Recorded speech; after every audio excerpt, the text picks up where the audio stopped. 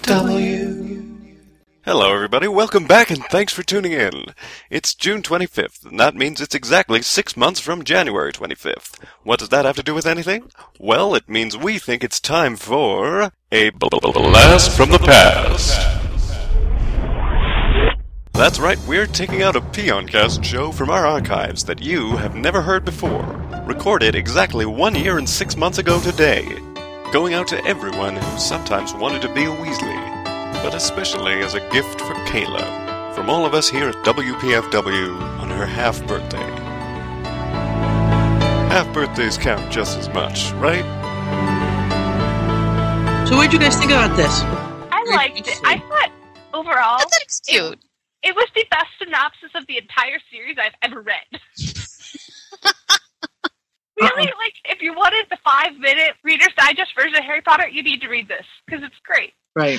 I got a little confused at one point, though. A little bit. Hi there. Okay. Hi. Now you came on. Kelly doesn't have any power, so she won't be here. Oh. Okay. She, Last week it was you, this week it's her? yeah, next week it's going to be Trisha. We've already decided. It's coming down the line. I go, it's going to be me, Heather, now. Yeah. Oh dear. Ooh, yay! Yay! Did I get it in? Oh, dear. Can you Yeah, tell we her still what got you our did? sports in the background, even without Kelly. Even So without it's all Kelly. good. Oh, and just cause, and I know this will come out like in 6 months, but happy birthday, Kayla. Even though you're not here, we miss you. Happy birthday. Welcome back to What order are Peoncast. we going in? You guys get to fight it out. It goes Sue, and then me, and then you guys. Yeah, because you're the We'll never get introduced then. How can we do that? I don't know. flip just coin. seems like Do the it right quick, peons. Trisha, you go first. I'll be last. All right. Because what? We're all Hufflepuffs, so nobody wants to go first. You gotta love it. I explained why I was a Hufflepuff to my one friend. It was very, very traumatic. Aw. She's like, you're not a Hufflepuff. I'm like, I'm still a Hufflepuff. You are a Hufflepuff. I had somebody send me am. the reason the Hufflepuffs I'm a are Hufflepuff Hufflepuffs. in denial. I've been a Slitherpuff I'm a- this week. In fact, I made people mad last night, which was odd, but whatever. I'm so proud of you. You would have been proud of me. Yeah. I'm occasionally a Huffleclaw. If I was actually sorted at 11, I probably would have been a Ravenclaw. But now, I'm more of a Hufflepuff. Well, we're glad to have you, Scott. Hey, we're an entirely Hufflepuff podcast this time. Yes. I saw your comment about no longer being head of the Greenies, and all I saw was head of, and I was like, why am I no longer head of Hufflepuff? What did I do? And then I saw Greenies, like, oh, okay. I was like, I just got pulled over. I'm no longer head of the house. What a horrible, awful day. I'm sorry. I did not mean to traumatize you. Are we ready? Yeah. You I sure? think so. Yeah. You know Ryan is sitting there laughing his head off listening to all of us, right? Oh, no, Oh, he's not. He's probably. in bed, the old man. He went to bed. He's asleep. He's got 8 minutes. Oh, does he go to bed, like, right at 10 o'clock? He told me he was going to bed at 10. I think he said 10. I don't remember now. He's not listening to us anyhow. No, he's not. Probably not. Okay, now you've got me off track. And welcome back to Potterfic Weeklies. That's not right. No, it's not. I the other one. It's coming soon. We're just taking over early.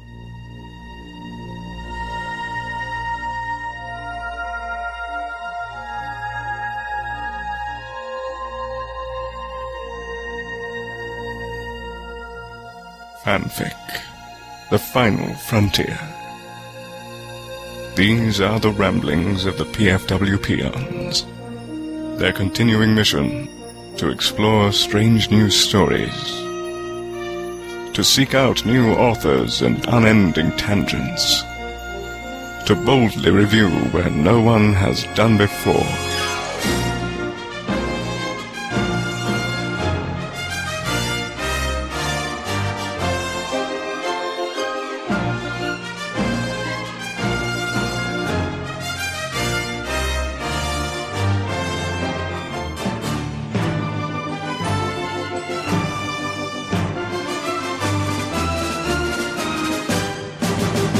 Welcome back to Peoncast. I'm Sue.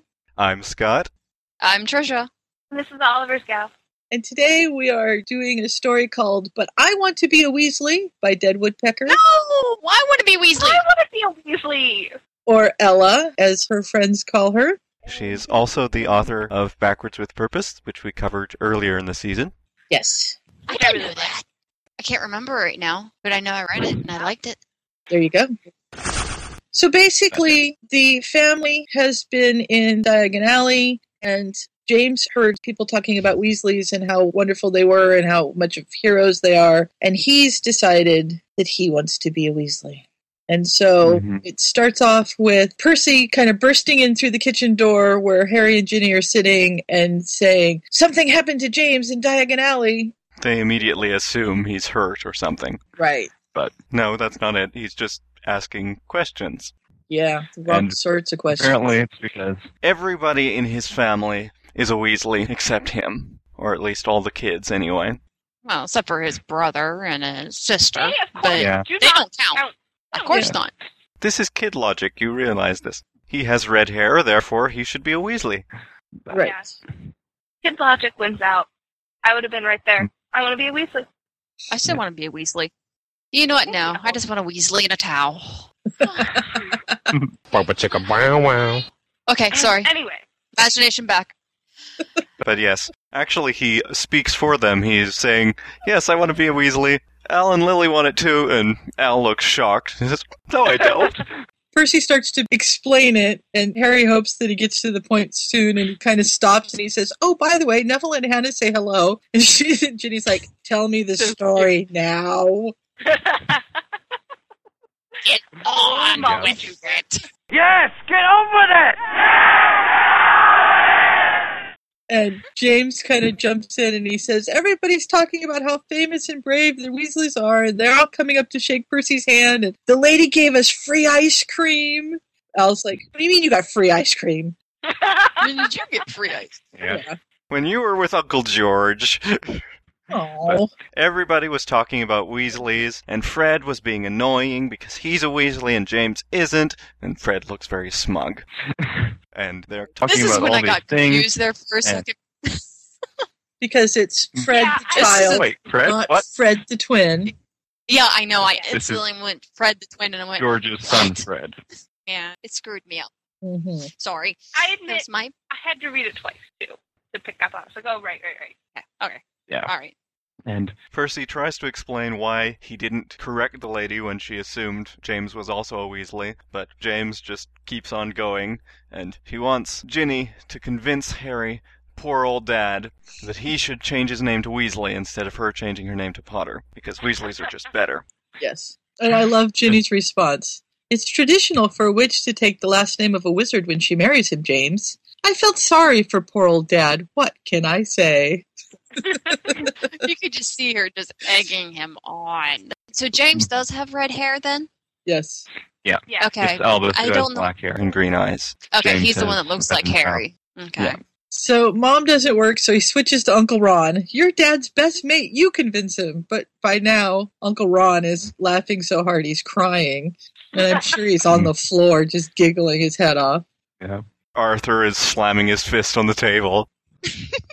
Aunt Hermione has tears streaming down her cheeks, and even Uncle Percy is chuckling. Why is everyone laughing? You just see him because he thinks they're all laughing at him. Poor kid. Of He's just course. like, "Oh, Yeah. And they only laughed harder. yeah." So Ginny decides they'd better explain it to him. And Harry's not quite sure about this, but eventually, it's time anyway, so they're going to tell him the story. They had decided when the kids were young that they wouldn't tell them the story until just before they went to school. And so they haven't told the kids about who Harry Potter really is. Yeah. Now it seems to be the time. And all the younger ones get ushered out, but who's Maggie? I think it's someone random. I think it's someone's kid. I think it was a fill-in. Because I have no idea who Oliver and Abby and Maddie and David are. Someone has a So Quidditch I team. think that there might be fill-in children for ones that we didn't know after the epilogue, but before the family tree came out. And I think that these are from her universe with Backward with Purpose. Mm-hmm. Oh, okay. Mm-hmm. And George says that Fred can stay because the only reason he hadn't told Fred was because he knew he'd tell James, so he gets to stay. Yeah. And both of them are going, awesome! High five. You could just see them lording over everybody. Yeah, all the other younger cousins that have to leave. Mhm. So they decided they're going to go outside and get comfortable. And Oh, wait, I truly have to say that I enjoyed Molly's reaction because they thought she would take all the kids, and she's like, I want to be here just as much as the rest of you. I'm not moving. It's very uncharacteristic, but amusing. So Mhm. cute. Yeah. And she's also the one to go get the fire whiskey. Yeah. Yeah, she You knows get the that table you set need up. it. And poor James isn't quite sure what's going to happen because he can tell that the adults have a secret. And it's a funny one, judging by all the laughter, but he's not really sure about what's going on. Mm-hmm. And Harry's still not sure that they should tell him. But Ginny says, I love Jenny. This is great. I know you're not. Jenny patted him on the arm. But with an opening like that, how could we not tell him? Unless you're willing to change your name to Weasley. and Ron snickers. So Harry decides, all right, we're telling the story, and he starts off, but Ron stops him after 5 words or something. Yeah, I Because think he it's is not 2 going to do words. it enough justice. Right. Actually, he starts off by asking James what he knows about the war. And James doesn't know much, just that there's an evil wizard named Lord Voldemort, and he was very powerful, and that all the Weasleys helped to stop him, and that the Chosen One was their friend. But he has no idea who the Chosen One is. No. And Fred says that the Chosen One died to save everyone else, and that's why Voldemort couldn't hurt anybody. Right. And Harry's absolutely flabbergasted because they know that much, and yet they've never put together the Chosen One being Harry Potter. I guess nobody's said it to them or something. Mm-hmm. So they decide that they're going to start from the very beginning. And James is confused. What does this have to do with Dad? And Hermione says, you'll see. I kind of like it as everybody now starts getting somber about it. And they're like, okay, it's time to get serious. Right. Mm-hmm. I There's like still that little moments, James though. keeps butting in. Yeah. Like, I'll put a silencing charm on you. Maybe It all- it's like our duct tape to keep Scott. In the chat. In Yes. the chat, yeah. Haven't needed it so far today. Knock on wood, people. I'm knocking Knock on Yeah. wood. Like- Knocking on wood. So they start off by telling the story of Harry as a baby. And But they, we don't know Probably it's died Harry. to That's protect the whole him. point. It's just right. a baby and a A boy. baby. Yeah. Yeah. They don't really. Through this whole time, they just say the baby or the boy or whatever else. They never actually use Harry's name. Yeah, and because we're so addicted and in love and fans, we know who they're talking about. But putting yourself into the perspective of James and being completely and utterly unknowing to the story, it's just a person right now. It's very generic. Mm-hmm. The thing I don't know if I can understand is they have to be very, very sheltered to not really know the story at all. I mean, anyone going around saying Weasley and Potter.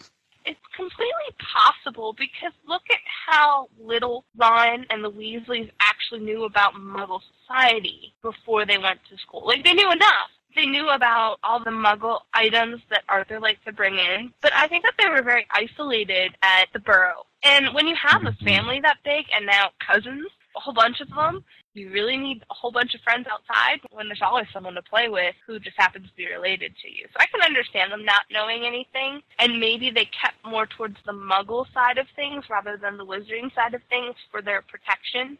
That's true. And it's also building on the wizard tendency to attach labels to things. Because they know about the Chosen One, and they've probably heard of the boy who lived, or that the boy who lived was the Chosen One. But nobody's said the name, because they all just go around talking about the Chosen One, and the war, and the whatever else. I think they would have at least like a chocolate frog of Harry. They probably do. Maybe he hides them or something. At the same time, we can also assume that James is obviously not Hermione's child and might not be all that interested in looking up random information. I don't mean like incest or anything like that. Just like the fact that he's not prone to probably going to look up articles and reading books. I see him more as the jocular sort of person out on the pitch with his cousins playing Quidditch all day during the summer and being dragged into the house to do his primary schoolwork. So he's not going to go looking for information if it's not staring him in the face. And they have actually decided that they don't want him to know this. So I imagine that they've done whatever they can to protect him from it. So probably any books or anything like that that would have that information are charmed so that he can't read it. The Chocolate Frog cards could be charmed so he can't see that particular one. I mean, I could see them working to make sure that he can't get this information because they wanted to keep it secret from him. Okay. They didn't want him to grow up under the... It's the same thing that Albus did to Harry. That's you true. are going to be a hero in our world. We're putting you with the Muggles so you don't grow up underneath that. And I can see them wanting to shelter their children from the same thing. Okay. But anyway. And innocence there, too. Like, what they have stated that they know about the Chosen One is very fairy tale. It's very neat and tied up with a little bow and very artificial. And to understand, like, the people involved, I think it takes a level of maturity and understanding that they wanted to keep from him. But I think also to realize that Dad is Dad. You know, Dad's boring. Dad goes to work every day. But the Weasleys, they're cool because they help. But Dad's just Dad, and Mom's just Mom. But she happened to be a Quidditch player. But Dad's just Dad. So I think they wanted to keep that versus Dad being the Chosen One. Mm-hmm. Mm-hmm. I repeated Dad's just Dad a lot. Okay. I apologize. That's okay. Yeah, well. They go through the first book, and they explain how they became friends. The first year was very difficult for the boy, and for me and Aunt Hermione, he said. First, a gigantic troll was let into the castle. Me and the Chosen One had to save Aunt Hermione from it, and that is when we all became friends, actually. And I like Fred goes, a troll? Does that happen a lot in Hogwarts? He's looking forward to it. You could just see the kind of like the little gleam in the eye. Yeah. He's like, okay. And they keep butting in as they go. It's like, oh, and that's when he killed him? No. Okay, that's when he died. No, that wasn't it either. They don't realize how long of a story it is. Mm-hmm. Yeah. And then they go into the second bit. They tell the story of Quirrell and They explain what possessing means. Mm-hmm. that the Chosen One has thwarted him by getting the Sorcerer's Stone, keeping it away from him. And it just keeps going on. And then it's like, okay, what happened next? And Ginny's like, I think I'll tell this bit. I kind of like when they go, Dobby came. And Fred's like, Dobby, isn't that the house elf buried at Uncle Bill's? Mm-hmm. Did And I'm like, Malfoy yeah, kill him then? Yeah. Yes, that's the one. But he didn't die right then. Yeah, it didn't happen until later. So, Dobby's been intercepting the mail, and he didn't get any letters, and he thought nobody liked him. And Fred and George and Ron went to save him. And they're like, how? Yeah, how old were they? They couldn't do magic. This is funny. Oh, Molly. Yes, this is one of those looking back, you can laugh. Right. Yeah. And she talks about the flying car, and she says how my son stole it and flew to Furion back in one night. Of course, Fred and James are just elated by the, don't get any ideas, you two. Yeah. Those were desperate times. Didn't stop her from punishing us then. And Ginny tells about how it was a rough year, that she didn't have any friends, but she had an old diary that she wrote in. And something terrible began to happen, and there were times she couldn't remember what she was doing. And then somebody opened the Chamber of Secrets. And Fred's like, Chamber of Secrets? So they go on to explain the Chamber of Secrets and the basilisk, the giant snake that was in there. Fred's just horrified. And they can't believe the whole thing, that anybody would kill somebody just because of blood status, because, of course, they've been raised to not care about that and realize it means nothing. But they explain, yeah, basically the entire thing was just all about that. Yep. And then how they all brewed Polyjuice potion, and they went to all those extremes to find out. Who had opened it, yeah. And I'm surprised they didn't say anything about being a cat. Mm-hmm. Yeah, Ron could have brought that up. Yeah. Oh, well. They were being Still would've serious been at funny. this point, I guess. I do like that Ginny was the one who commented about most of the plan for the Polyjuice potion. The line, he, Uncle Ron, and Aunt Hermione devised a plan to find out who was opening the chamber, not knowing that it was sort of Voldemort. Like, that line to a avid reader, it's just very telling, and I think it's very cathartic for her to really talk about this and admit her involvement. Mm-hmm. And they have to tell them about that in more detail. The fact that she was actually having blackouts, and her body, anyway, was opening the chamber all the time. Mm-hmm. Mm-hmm. James' reaction to it is like, why didn't you tell someone? Why did you tell the boy what was happening? He could have saved you sooner. It was just cute. And she's like, I loved the boy, and I didn't want to put him in danger, she said quietly. James is like, does Dad know? Yeah. I could just see a little lovely just like shifting his eyes around, looking at his dad and going, does Dad know? Yeah, kind of out of the corner of his mouth. Don't worry about it, James. Dad knows. Yeah. And they basically explain the end of Chamber and destroying the diary with the basilisk venom. Right. And introduce the sword. And Hermione volunteers to tell third year because it won't take nearly as long as if any of the other ones tell them. Right. The boy began his third year First he with has the to tell them, information a I got deranged murderer was out to get him. Yeah. Oh, but I was also having a time turner to help with homework. Right. And they're like, Boring. classes. Boring, yeah. They're just bored with that part. God, it's more Aunt Hermione dribble of school and learning and crap. Hopefully this doesn't take long. Right.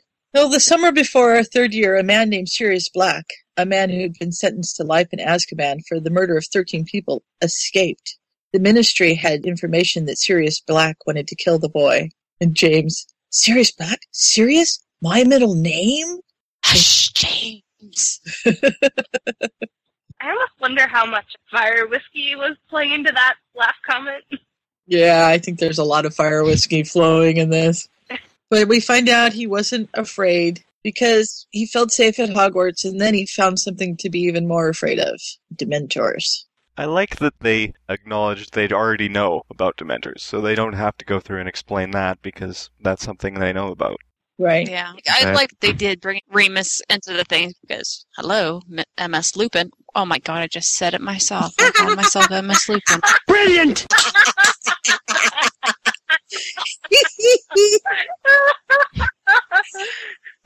Would you like to do that line again? I promise not to cut it out.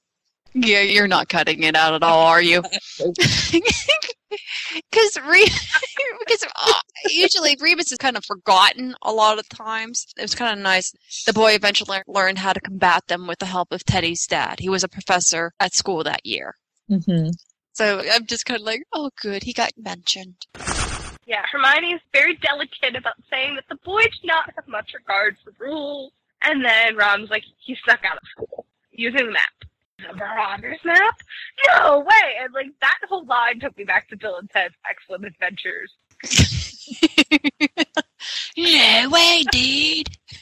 Now, a motion picture so grand, so magnificent, and so vast, it spans 7,000 years. No way! But it starts with Bill. I'm Bill S. Preston! Who was Joan of Arc? And Ted. Noah's wife? Let's reach out and touch someone. Them in the Iron Maiden. Excellent! Execute them. Bogus. Yeah, and Hermione wants to know how they know about the map, but they didn't find out from George. They found out from Fred's portrait. You know, you can't get mad at Fred's portrait. What can you do? He can be as obnoxious as he wants. I think he likes it that way. Oh, I'm sure. I like that they're ambitious enough that they're going to make one themselves in a few years. I solemnly swear that I'm up to no good. Mischief managed. I'm like, okay, the Marauders are coming back. All they need is find a Remus. Yep. And at that point, Hermione wants to bang her head on the table. But But she has a little fire whiskey instead. I love that. And yes. That's when she talks about the boy overheard a conversation about Sirius Black from the teachers. And he found out that Sirius was a great friend of the parents and that the reason why he was a bad and horrible person was that he'd told Voldemort where they were. Mm-hmm. And the boys are just absolutely horrified. Agog. They're simply agog. And they want to know if agog. word. There's a good word. Yeah. That word is not used enough. That's true. It is a good word. I think I was watching It's The Music fun. Man a little bit too much lately. You've had a little too then- much fire whiskey and now you're agog? Is that what you said? No. The Music Man, Trouble with a capital T, and that rhymes with P, and that stands for pool. little old ladies of the town. They're like, we're agog. We're simply agog. And I pulled that line out of there. Mm-hmm. Music Man is fun. Yeah. Balzac. Pick a little, talk a little, pick a little, talk a little, chip, chip, chip, talk a lot, Pick a little more, pick a little, talk a little, pick a little, talk a little, cheep, cheep, cheep, talk a lot, pick a little more, pick a little, talk a little, pick a little, talk a little, cheep, cheep, cheep, cheep, cheep. All right, anyhow. Yes. And then they summarize something like 10 chapters in a single paragraph. Mm-hmm. But it's fabulous overall, and I think that's why Ella is great, is that she has done amazing things with getting all of the big points, but really condensing it down into a paragraph, which we love the books because they're so detailed, but when you're trying to explain to someone who has never read the very story, succinct. especially when you're...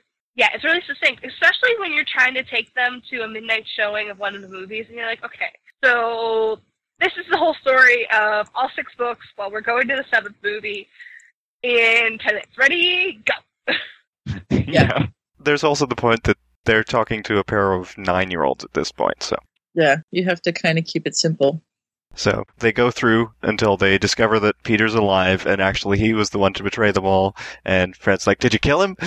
No. Yeah, and I like Hermione here, because she's like, well, they wanted to. I wanted them to, for that matter. I may not have watched, but I wasn't going to try and stop him. But the boy did. You have to understand, he didn't want anyone to die. He didn't forgive Pettigrew. And of course he hated him. But he wouldn't let his dad's 2 best friends become murderers. Right? Just, for Hermione to say, oh, I wouldn't have watched, but I would have been right there rooting for him. Yeah. Yeah. It's just come a long way. Mm-hmm.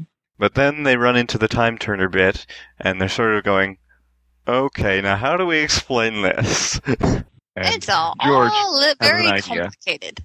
Apparently she told it to them at the time when they were leaving Grimmel Place to get Harry or something like that, or leaving to go to Grimmel Place.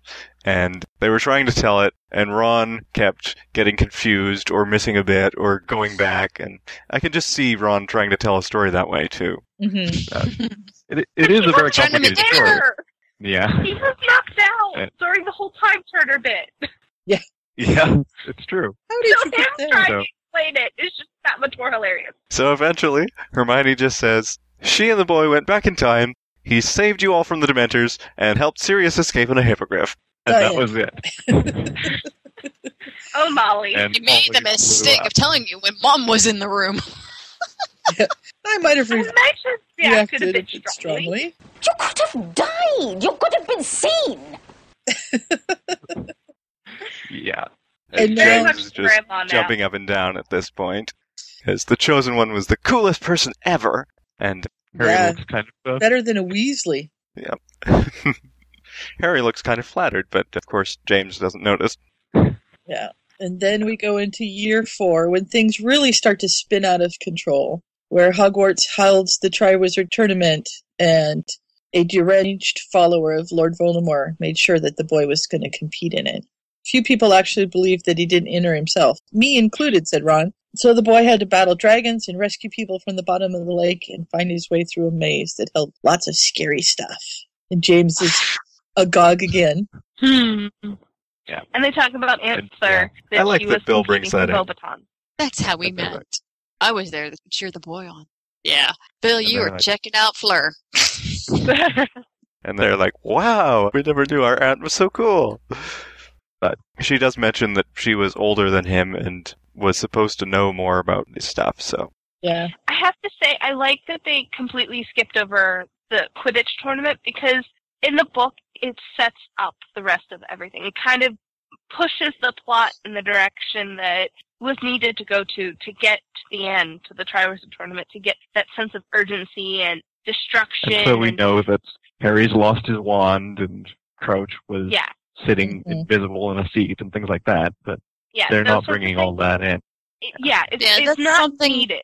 Yeah, and the thing is, if they really want to get involved in it, it's later on. They can ask more questions about it. This is pretty much, they're just giving them, because they're still 9 years old. And Right. 9 or 10. It's just, sometimes you don't need to give them all the gory details. And we were sitting in the box, and there was a guy behind us who was actually under an invisibility cloak, except we didn't know that for another 6 months, but then this happened, and then That it sounds would like get a something little- Ron would say. It sounds like a very James Hermione agreed thing to to say. That too. Molly kind of stops them and says, "Are you sure you want to do this? Are you sure you want to hear the rest of this?" Because there's a breaking point, and that's the perfect reason for the fourth book, is that it's kind of where you step past the point of no return. Like, Yeah. If is I This wanted- is when serious everybody stuff. starts dying. yeah. And, like, I know for myself that I always have a hard time getting through that book. Mm-hmm. Not so much because I don't know what's going to happen, but because I don't want what's going to happen, because it really does change the entire atmosphere of everything. It becomes real and it becomes life-threatening. Whereas you read the first 3 books and it's very light-hearted and it's still very bright and there's still innocence there. But, you know, It's you the kind of turning cross point the of becoming a children's barrier. book until, like, becoming to an adult book. Or a I young think. adult book, yeah. Yeah. This is why there are so many fanfics where Cedric trips over a rock or something and doesn't get shot. Mm-hmm. Because people Or doesn't wanted touch to the cup. take that back. Well, if I he don't doesn't touch think the cup, that- he won't turn into Edward. So it's all good. You are so lucky Kelly's not here to yell at you for that. I know. That was for Kelly. Yeah. Mhm. So Molly's trying to ask them if they want to go on, but there really isn't a stopping point there. They've heard so much now that, of course, they want to hear the rest of it, but they are a little bit worried, and James wonders if this is when the Chosen One dies. Mm-hmm. But it's not him. It's a complete bystander. And so they explain that part. Yeah, they explain how Cedric died, and it's kind of a cruel reality. It's like just like that, and it's just like that. Yeah. It's just, I how mean, he was. that's realities. It can just happen like that. There's sometimes things linger, and sometimes you're here 1 minute and you're gone the next. Yeah.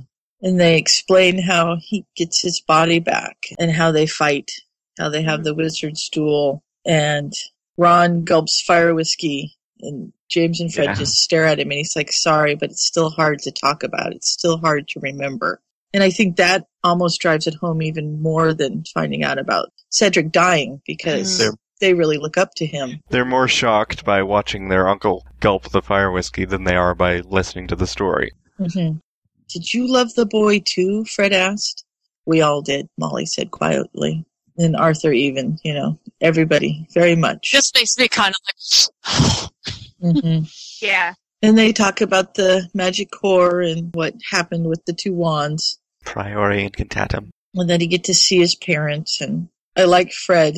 He's like, I hate that Voldemort guy. I hate that guy.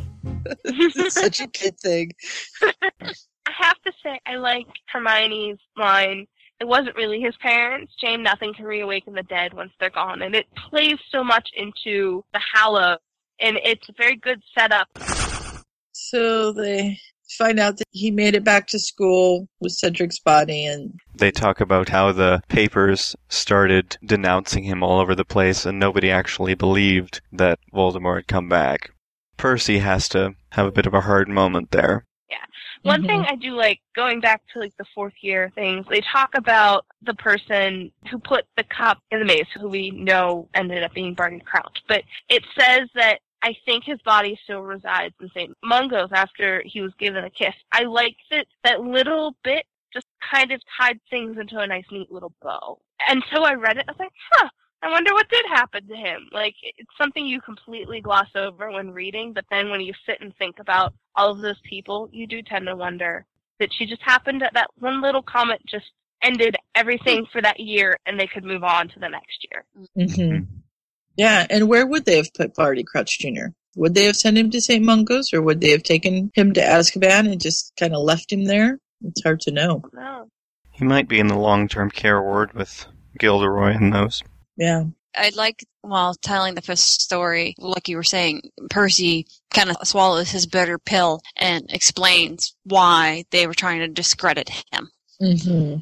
And he said, And- because I too did not believe. I was a foolish boy. I sided with the Ministry, even when my own family immediately began preparing for the fight against Voldemort. And I think that was just his bitter pill, even though he did come over in the I end. think it's something he regrets. I mean, we all have things that we regret, and I think that's a big thing that Oh, yeah. he It regrets. shows he the never growth did. in his character that he wants to be the one to tell them that. And he probably says it every time that they explain this story. Yeah. Yeah, that he acknowledges And then this. Hermione mentions the newspapers, and Fred is like, those maniacs. I love I'm Fred's amused by little Fred. comments. He's a Is chip he off the old George's block. He is the namesake. And then they Definitely. talk about Umbridge, a really awful teacher who physically punished the boy and scarred him for life. And how they started Dumbledore's army, and the boy was the leader. And that being part of Dumbledore's army was actually a very wonderful part of being in Hogwarts. They came from different houses and different ages, but they were all united. That was the power of Harry, right there. Mhm. He united people. That's another thing on the themes of the whole series. It's the power of unity. Then Arthur talks about him being attacked. Mm-hmm. It's interesting that at this point they talk about how the boy has dreams that are sometimes true, like that. But then later on, when they mention him having a vision, they're still surprised. Mm. I'm not sure why, but I guess it's not quite the same thing. I know this might sound weird, but I mean, there are times I've had really mundane dreams about random hallways and like looking at certain hallways, for example, and then like suddenly 2 years later I'm looking at that hallway I dreamed about, that they're just so odd. Maybe deja vu dreams are more common to wizards, and so they didn't think anything about that, but having a vision is more special. Maybe. Special. More special. That works. Of course they're more special. They're wizards. True. So they talk about how he learns about the prophecy and how he went there to try and save Sirius, who actually wasn't there until after he got there. Mm-hmm. I really like Hermione, her little description of Sirius. The man that saved the boy when he was 13 had become a mixture of a father, brother, and friend. And I'm just kind of like, you know what? Yeah, that's what Sirius was. Oh, yeah. He wasn't quite any of them, but he was definitely a combination of all of them. Right. Mm-hmm. And then Ginny says how they went with him to the Ministry, and James is like, Mom, you went too? And she said, yeah, I did. And he's like, wow. Yeah, it was kind of like, I mean, perfect example. I was, it sounds goofy, but I was putting on makeup. My son's 7 years old, and he looks at me, he's like, well, he's trying to get me to hurry up so he can get on the bus. And he's like, why are you wearing makeup? And I looked at him, I'm like, because it makes me feel pretty. It makes me look pretty. He looks at me and goes, well, you're just my mom. And I just kind of like, thanks. Appreciate that. You don't need to be pretty. You're just my mom. Come on. Yeah. Get me on the bus. Just my mom. Yeah, it's like, come on, hurry up. My shoes on, my coat's on. Let's But go. yeah, just like anything is like, my parents were both teachers, and growing up, I'm like, they're my parents. Yeah, they have jobs and all this other stuff. And back in that times, you don't go take your child to work day and stuff. It just took a while for me to realize your parents are more than just you. But at that age, they have no idea. Right. Heck, I'm still realizing that sometimes. Like, I'm having, in my 20s, it's hard for me to realize that my parents did things like going out and drinking and going to the bars, because to me, my parents are my parents, and they don't do anything fun because they're adults. You know? So, yeah. Like, it's kind of surreal, I think, because they're always the big people, and you don't think of them doing the stupid things you did, whether you were 5 or 25. Yeah. But they've done it all. One way or the other, they've done it all. Yeah. They can never get away with anything. That's it. It's because they've already all done it. Yep. Not gotten away with it either. Yeah. It's like what was it? It was an Archie comic, I think. And Archie was he had a 11 o'clock curfew or something like that, and he was up in arms about how this was totally unreasonable. But then, while he's out of the room, his dad starts talking about how, when he was young, he broke his own curfew by climbing out the window and going down the tree. And Archie is listening to this and thinks, hey, that's a great idea. So he pretends to be really tired and goes to bed, goes out the window and climbs down the tree. And when he gets back in, of course, it's raining. And he's not at all dressed for rain. And he struggles up the tree and he gets there and the window's locked. Because that's exactly what his grandpa did to his dad the first time he tried that. Nothing like spending the night in the tree in the rain.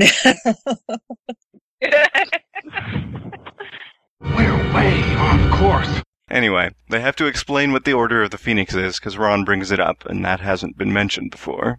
And they tell how Sirius was killed by a truly evil witch named Bellatrix, who was probably the worst after Voldemort himself. And that after Sirius dies, the boy goes a little mental and chases after her, and that's when James is like, oh no, is now when he dies? Because, he's going to be right one of these times. Yeah, it's going to happen sooner or later. He finds out about the prophecy, and they explain the basics of what that is. They don't go through the exact words, but they go, okay, so one of them had to kill the other one, and yep, that's right. Neither could live while the other survived. I love how he had to repeat it. Neither can live while the other survives. What does that mean? Mm-hmm. Yeah. Sorry.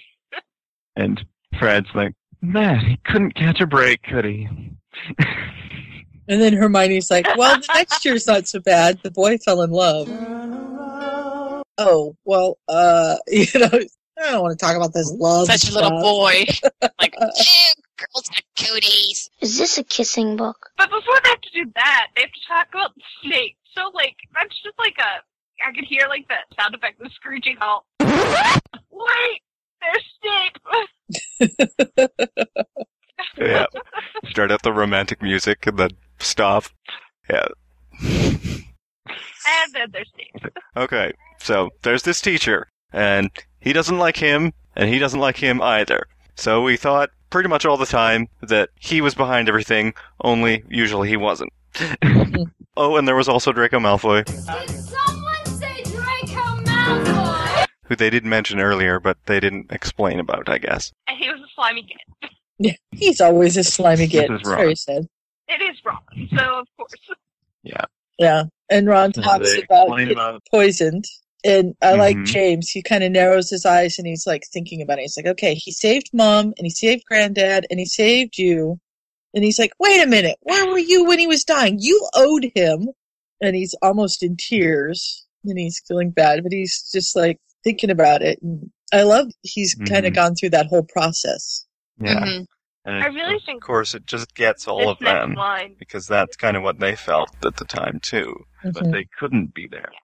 So Harry's the one who has to break the silence and say, well, they were there for the boy every day, and that was enough for him. Because they never really explained the whole Muggle thing. And it's not through Harry Potter's point of view. This is through all the Weasleys' point of view. And it is probably kind of weird. You're not feeling the anguish as much because you feel more anguish through the Harry Potter view than the Weasleys' point of view. Right. Mm-hmm. I think Harry's line that they saved his life, they made him less lonely and refuge. That one made me tear up the first time I read it. Because they're talking about the boy, but he's talking about himself. And I think that those 3 little sentences just say so much. Oh, yeah. About all the angst and all of the pain and all of the happiness that he felt during those years. He could have been completely See, he wanted different. to be a Weasley, too. He did want to be a Weasley. Everyone wants to be a Weasley. Yeah. Well, he was I wanna actually be a a Weasley. He was an Weasleys are honorary Weasley.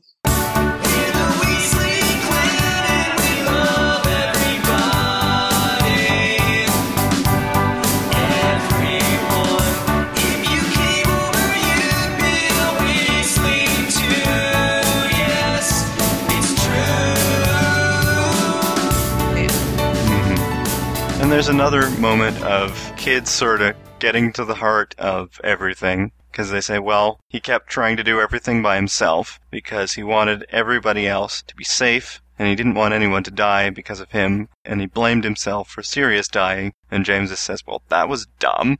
That was It's not his fault. It wasn't the boy's fault. Yeah. That's but what I everybody think else that thought, James's too. reaction. Well, true, but I also think James has more of a perspective from that black and white world that we have when we're kids. That evil is black, good is white. There's right, there's wrong. When during 5th and 6th book, we went to shades of gray, and there's a lot more emotion placed on all of these later events than there were necessarily at the age of 9. Because when you look at it with that perspective, whether very young or looking back with hindsight of 2020, it's black and white. But in a situation, it's just all muddled gray. Right. I was a little surprised. And right now, how they're trying to explain this, they're trying to explain it about the Horcruxes. But, of course, they are important, so they kind of had to. I like how they started. The boy had a very busy year, Ron said. Not only did he suspect Malfoy and Snape of something bad and falling in love, but he was being taught more about Voldemort's past. He learned about the Horcruxes. Everyone exchanged darkly significant glances, or looks. And then James was like, dun dun dun. Dun dun dun. Yeah, sorry. I have to get the significant glance. I'm sorry, anytime I hear a significant look, I think of that darn story. Yep. I'm waiting for someone to do a memory charm. Even in other fanfics, I hear a significant look, I think of that. In actual fiction, I've read of a significant look. Like, where's Colin with the memory charm? I'm like, yes, where is the who did the memory charm? It's time for the memory charm. It was Brennan who... It was George and... Justin Finch-Fletchley. Justin. Yeah. So, I listened to the Napoleon Ron discussion on the Masterfic last night. So, I listened to part of that whole thing. It was great. That was fun. I like Napoleon. Yeah, you did a very nice Napoleon. Are we talking about the little guy that tried to take over everything? The French guy? No. Or are we talking about Napoleon Dynamite? We're talking Napoleon in the fic. Oh! In glasses. Oh, the Cockney guy. Oh, I was thinking male Napoleon version Dynamite. of Tonks. Yeah, basically. The male version of Tonks. Anyway, yes, Horcruxes, evil things, not good. Yes. Okay, sorry. No significant glances there. So they explain about them and how they're made, and that Dumbledore was hunting them all down, and that the diary was a Horcrux. Right, and that most wizards would do anything they could to keep their Horcruxes safe, to keep them from falling into the hands of someone that might destroy them. So the fact that Voldemort had used one of his as a diary like that as a weapon to purposely give to someone else is what tipped Dumbledore off to the fact that he must have more than one. Mm-hmm. I think that was, a very good short explanation of that entire plot line. Because really, it was kind of confusing. Not as confusing as the Hollows, but, it spans 2 books. It's kind of a little bit sometimes jumbled just by the sheer fact of their desperate need to find them. Right. Yes. This is why the Potter musical put them all in Hogwarts. Yes. Yeah. The medallion says that it's in one convenient place. Get this, Hogwarts, where Alex. That's awesome, I love Hogwarts. What's even better, it's in Dumbledore's office. Oh, bitch. Anyway. But wait, this line is another one of the touching kid lines. He was very brave, Fred said, but I wouldn't want to be the chosen one for all the money in the world. Yep. They wouldn't have minded being his friend. But it's going to make finding out who the chosen one is all that more poignant when it gets there. I like Ron's explanation about Professor Snape. It's very succinct. It's just good. Mm-hmm. And then going and finding the Horcrux and Dumbledore and stuff like that. Right. And how he gets killed. And they explain that the boy couldn't do anything because he was standing there petrified the whole time. Mm-hmm. But he saved everyone else. Why didn't he do anything? And that's when they explain it, yeah. Because really, that is the way you look at stories like this. He's supposed to be the hero who saves everybody. And obviously he's saved 5 people already, so we should save all the rest of them. But I think that was a lot of our reaction as a fandom after the 6th book. It was like, he's Harry Potter. Why couldn't he save Dumbledore? And it's a part of that hero journey, that he has to do it alone. Right. Yeah, honestly, after the 6 books, I honestly thought Harry was just going to die. It was going to be a tragedy and not a typical hero's ending where Harry saves the day. Honestly, I just thought Harry's going to die, dead is dead, and that's it. I mean, I honestly felt that. It definitely crossed my mind at some point that all bets were off on that 7th book.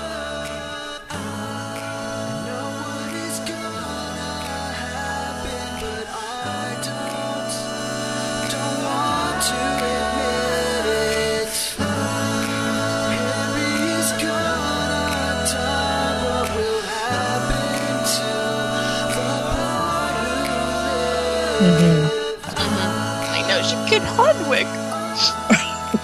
And Dobby. I know. I think I cried the worst now. Shh, don't say that. Oh, okay. Sorry. I know. I gotta get a Remus tattoo now. I got my Snape tattooed, and I gotta get my Remus one. Okay. I still like... They mentioned that after this happened, he decided he wasn't going back to school, he was going to keep hunting these Horcruxes, and Molly pipes up and says, I was not pleased by that. No. Yeah. Molly says dryly. Can you just see, like, Hermione and Ron and Harry just kind of shrinking down in their seats a little, like, sorry, Mom. Mm-hmm.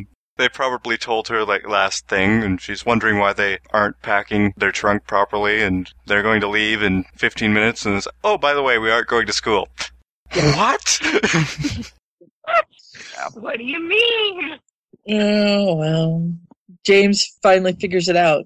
You and Uncle Ron are the real heroes. I had no idea you did all this stuff.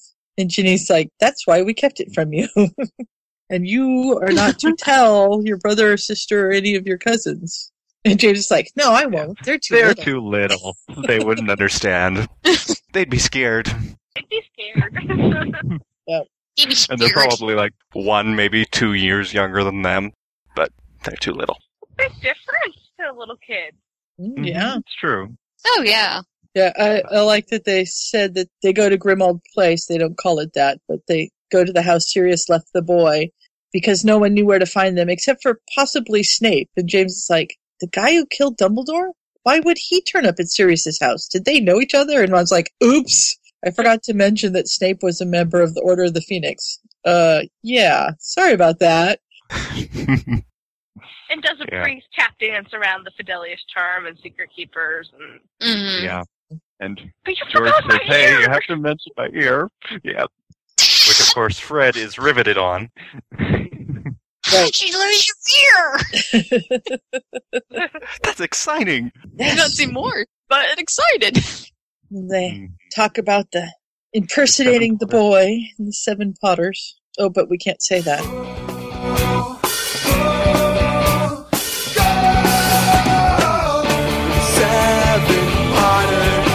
There's a million ways we will make it tonight.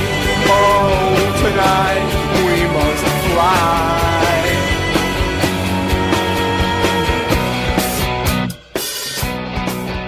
Yes, they don't mention Potter. They don't mention that. Flying all over the place.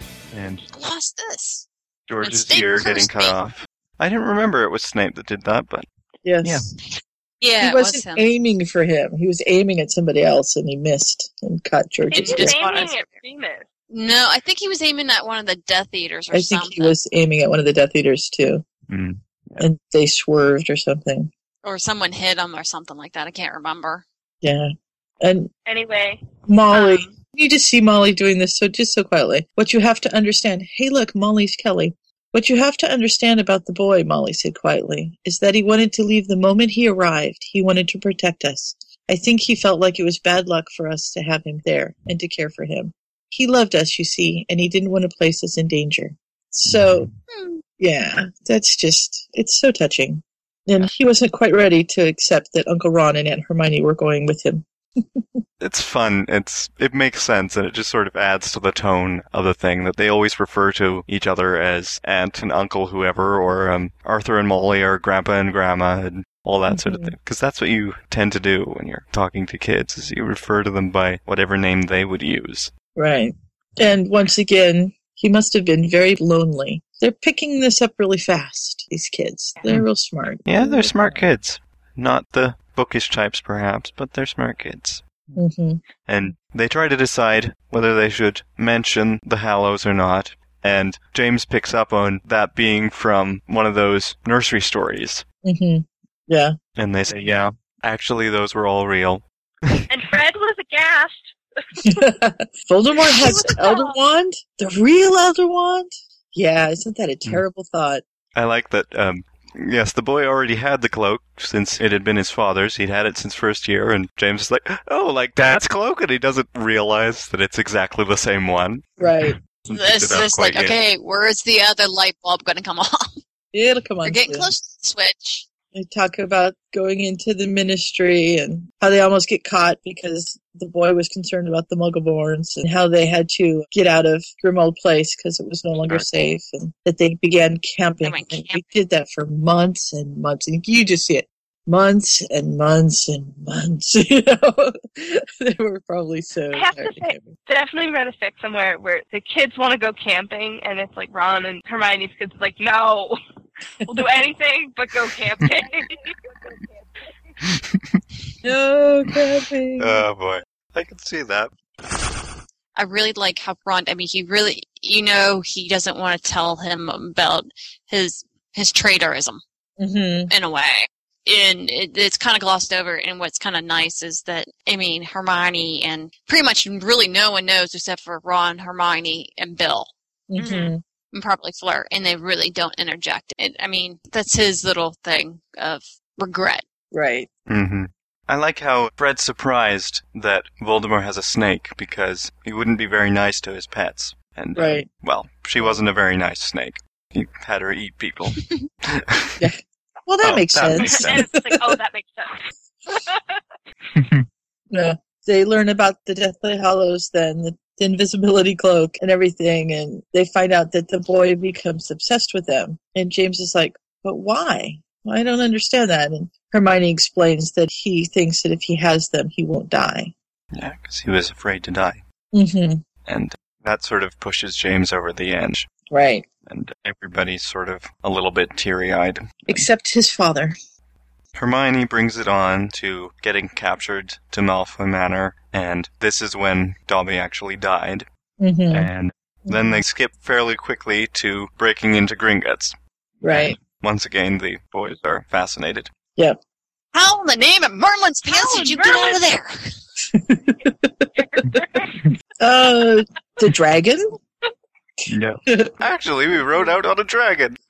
I love this. I can't believe you broke into Gringotts, James breathed. That's so cool. Thank you, James, but if I hear you breaking into anything less than destroying a Horcrux, I will hunt you down myself. And then we have a little tension breaker there. Fred's like, did you find what you were after? And I said, yep, we found everything we needed. And we rode out on the dragon. And Charlie has to interject and say, no, dragon riding is very dangerous. Do not try this at home. Yes. Mm-hmm. It got us out alive. I'm not complaining. Mm-hmm. Disclaimer.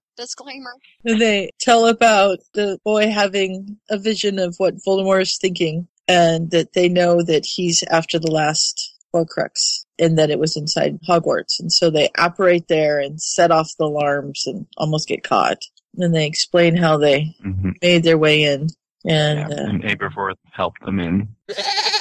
Mm-hmm. Well, in the movie, Jenny is going to be the one that shows them where the diadem is, not the other way around. But hey, it's okay. You never know. It worked for the movie. Malfoy's evil friend Crabby set a horrible fire on us, and the diadem was destroyed. I love Ron.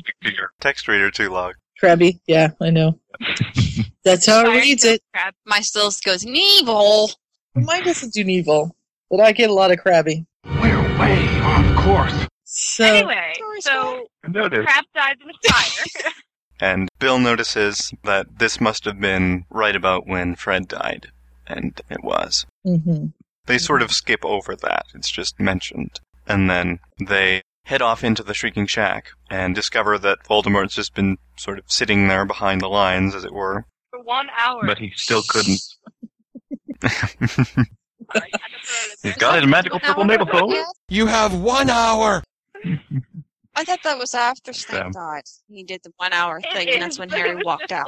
That was the second hour. It was the second hour? I'm going to have to reread this book again for No, the 20th time. Yeah, that does happen afterwards, but anyway. It does. So they talk about how they got to the Shrieking Shack just in time to see the snake kill Snape, and that while he was dying, he saw the boy and gave him some of his memories. And James is like, what? And they explain about the pensive and everything. And then James says, this is it, isn't it? I don't think I want to hear any more. And Fred's white-faced, and he's like, me either. And Ron goes on with the story anyhow. Hermione and I, we didn't keep a close enough watch on him, Ron said painfully. We were distracted and he slipped away. And James is like, Uncle Ron! And he hides his face in his hands. So Ginny picks it up, and then Ron takes it back again. I like how they're all taking turns talking. They talk about how Voldemort tells them that he killed him while he was trying to escape, and that they all go out to see Hagrid holding the body of the boy, and that they all saw it. And James and Fred yelled together, "No! He was supposed to defeat Voldemort!"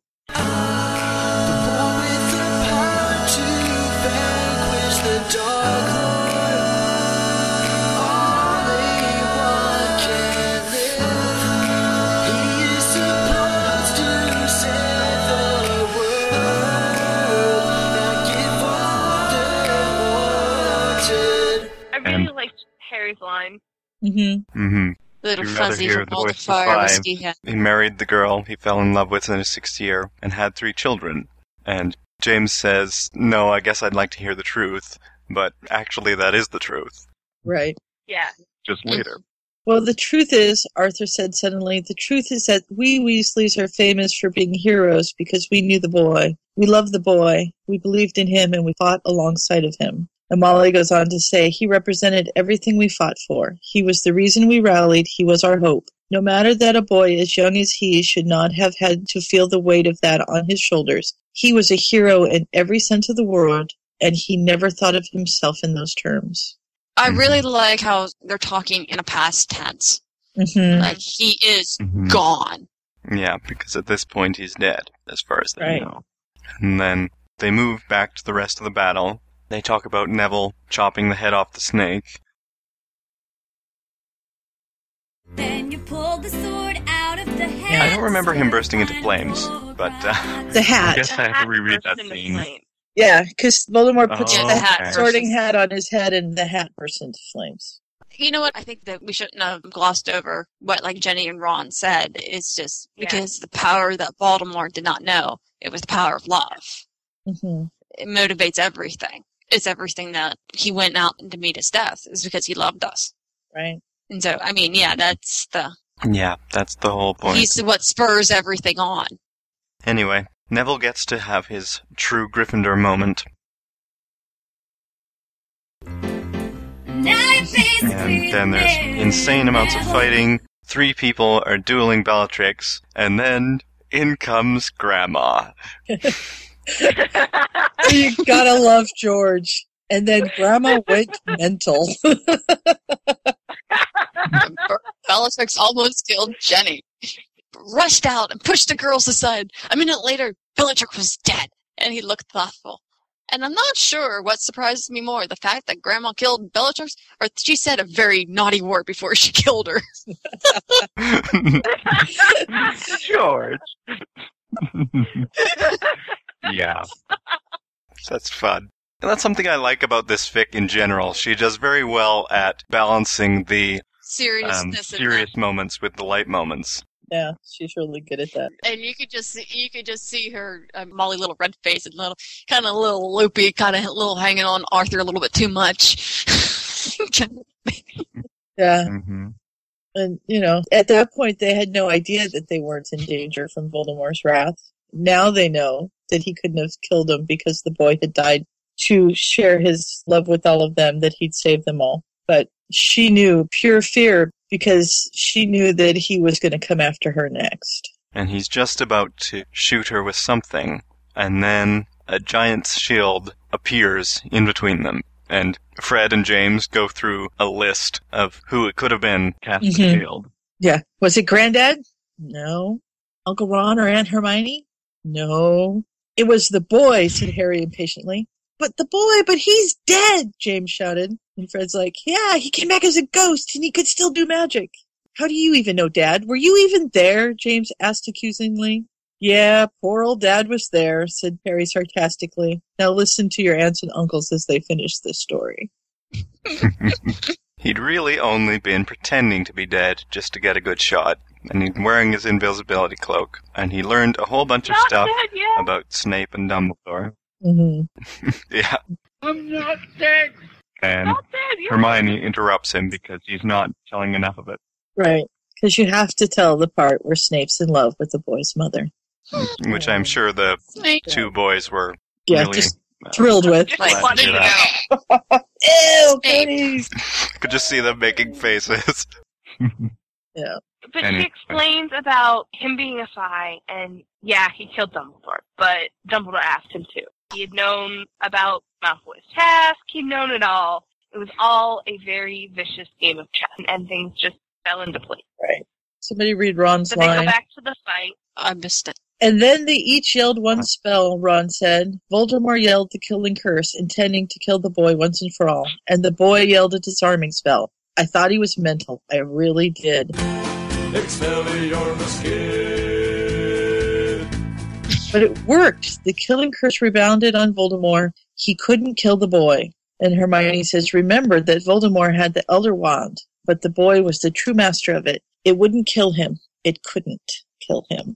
And now James is looking very confused. Understandably enough. Yeah. And he says... Hell, I'm still confused, and I'm 33. Could you just imagine what a 9-year-old would think? Yeah. So the boy lived? James was confused. But how? Voldemort killed him in the forest. You said Hagrid saw it. Did he know the boy wasn't dead? And then Hermione explains that it goes back to the prophecy. Mm-hmm. And the bits about the extra Horcrux, and why he could have visions that way, and why he could speak Parseltongue. And at this point, Fred has figured it out. Yep. Because I think this was written before we knew that Harry didn't speak Parseltongue anymore. Mm-hmm. Fred knows that Harry speaks Parseltongue, and that twigs it for him. Right. So when Voldemort tried to kill the boy in the forest, he only got rid of the part of his own soul that lived in the boy. And in a way, the boy did die, but he survived because of two reasons. One is that he didn't defend himself. He went there intending to die for everyone he loved. And two, that Voldemort had anchored him to life when he took the boy's blood when he first returned to power. And James is still kind of confused. Clueless. Yeah. But where is he now? How come he doesn't ever come around? I like that. And Percy finally gets to finish his sentence. Yeah. The reason that I didn't let on that you weren't a Weasley was because you would have been besieged if they had known your last name. And he is so like. Huh? Wait, what? What are you talking about? What you talking about, Will? But I think being a Potter is pretty damn cool, too. And that's when he looks at his dad, and Harry pulls back the fringe and shows the scar. When Voldemort tried to kill me when I was a baby, he said quietly, he gave me the scar. Dad, he whispers, Dad, all that stuff happened to you? Yes, it did. Am I still poor old Dad? You are like the coolest dad ever. That was amazing. Yeah. And Fred leaps on him. Yep. James is behind him. You're the coolest dad ever! Yay! The end. It is a great summary of all of the books, really quickly and stuff like that. It is. It's very black and white for a child, too. Yes. Mm-hmm. So next time you're trying to introduce the plot of all 7 books before you see the last movie with somebody, link them to this fic. Yes. Yeah, perfect. I'm going to hunt down the kid that got a hold of me after the last movie came out and said, can you explain Harry Potter to me? When I had only 3 hours of sleep, and I'm just going to send him the link. Everything you wanted to know. That'd work. In a quick little thing. But yeah, I thought it was a great story. I don't know how I found it. I know that it was me that found it and put it on the list. When I started to read this fic, I thought it was going in a completely different direction. I thought it was going to be more humorous and more lighthearted, but I really like where she took it. I really wasn't expecting such a intimate and very heartfelt description of the entire situation, from the time Harry was a baby until that night in May. I kind of expected it to be, more funny, more that James already knew about the past, but he didn't. He was surrounded by Weasleys kind of a thing, but I really liked where this ended up, and it really was touching. It was really a great surprise when I read it. Mm-hmm. Mm-hmm. It's definitely a good story. I'm glad we covered it. Yeah, I am like too. I said, I think she does really well at balancing the various moods in the story. Kind of follow the flow, like with the Harry Potter books. Like, the first 2 or 3 are more childlike, and then she got more and more serious by each year. It was a progression, and it followed the books very well in that progression. It's true. They sort of had their awkward pauses before the particularly big moments at the end there. Well, that was the fire whiskey talking. Always fire whiskey talking. Fire whiskey unties a lot of Apparently things. this isn't the kind of fire whiskey where you breathe fire after the end, otherwise they would have had some trouble with their table, probably. Yeah, well, that's good. Well, yeah, like I said, I can't remember where I found it, but I'm really glad I did. I remember listening to it the first time and thinking, oh yeah, we need to cover this. So I'm still trying to find the one fic I want us to do, and I can't find it. Oh, well, when you find it, link me. It's about Harry waiting by the fire to find out what house Albus got sorted in. I think it's on Checkmated. I checked there. I tried to do a summary, and I got absolutely nothing. I don't think it's in the summary, but I remember that story. It's a one-shot. Yeah. Well, keep looking. We'll get it on the list if you find it. And if anybody listening recognizes that description, let us know.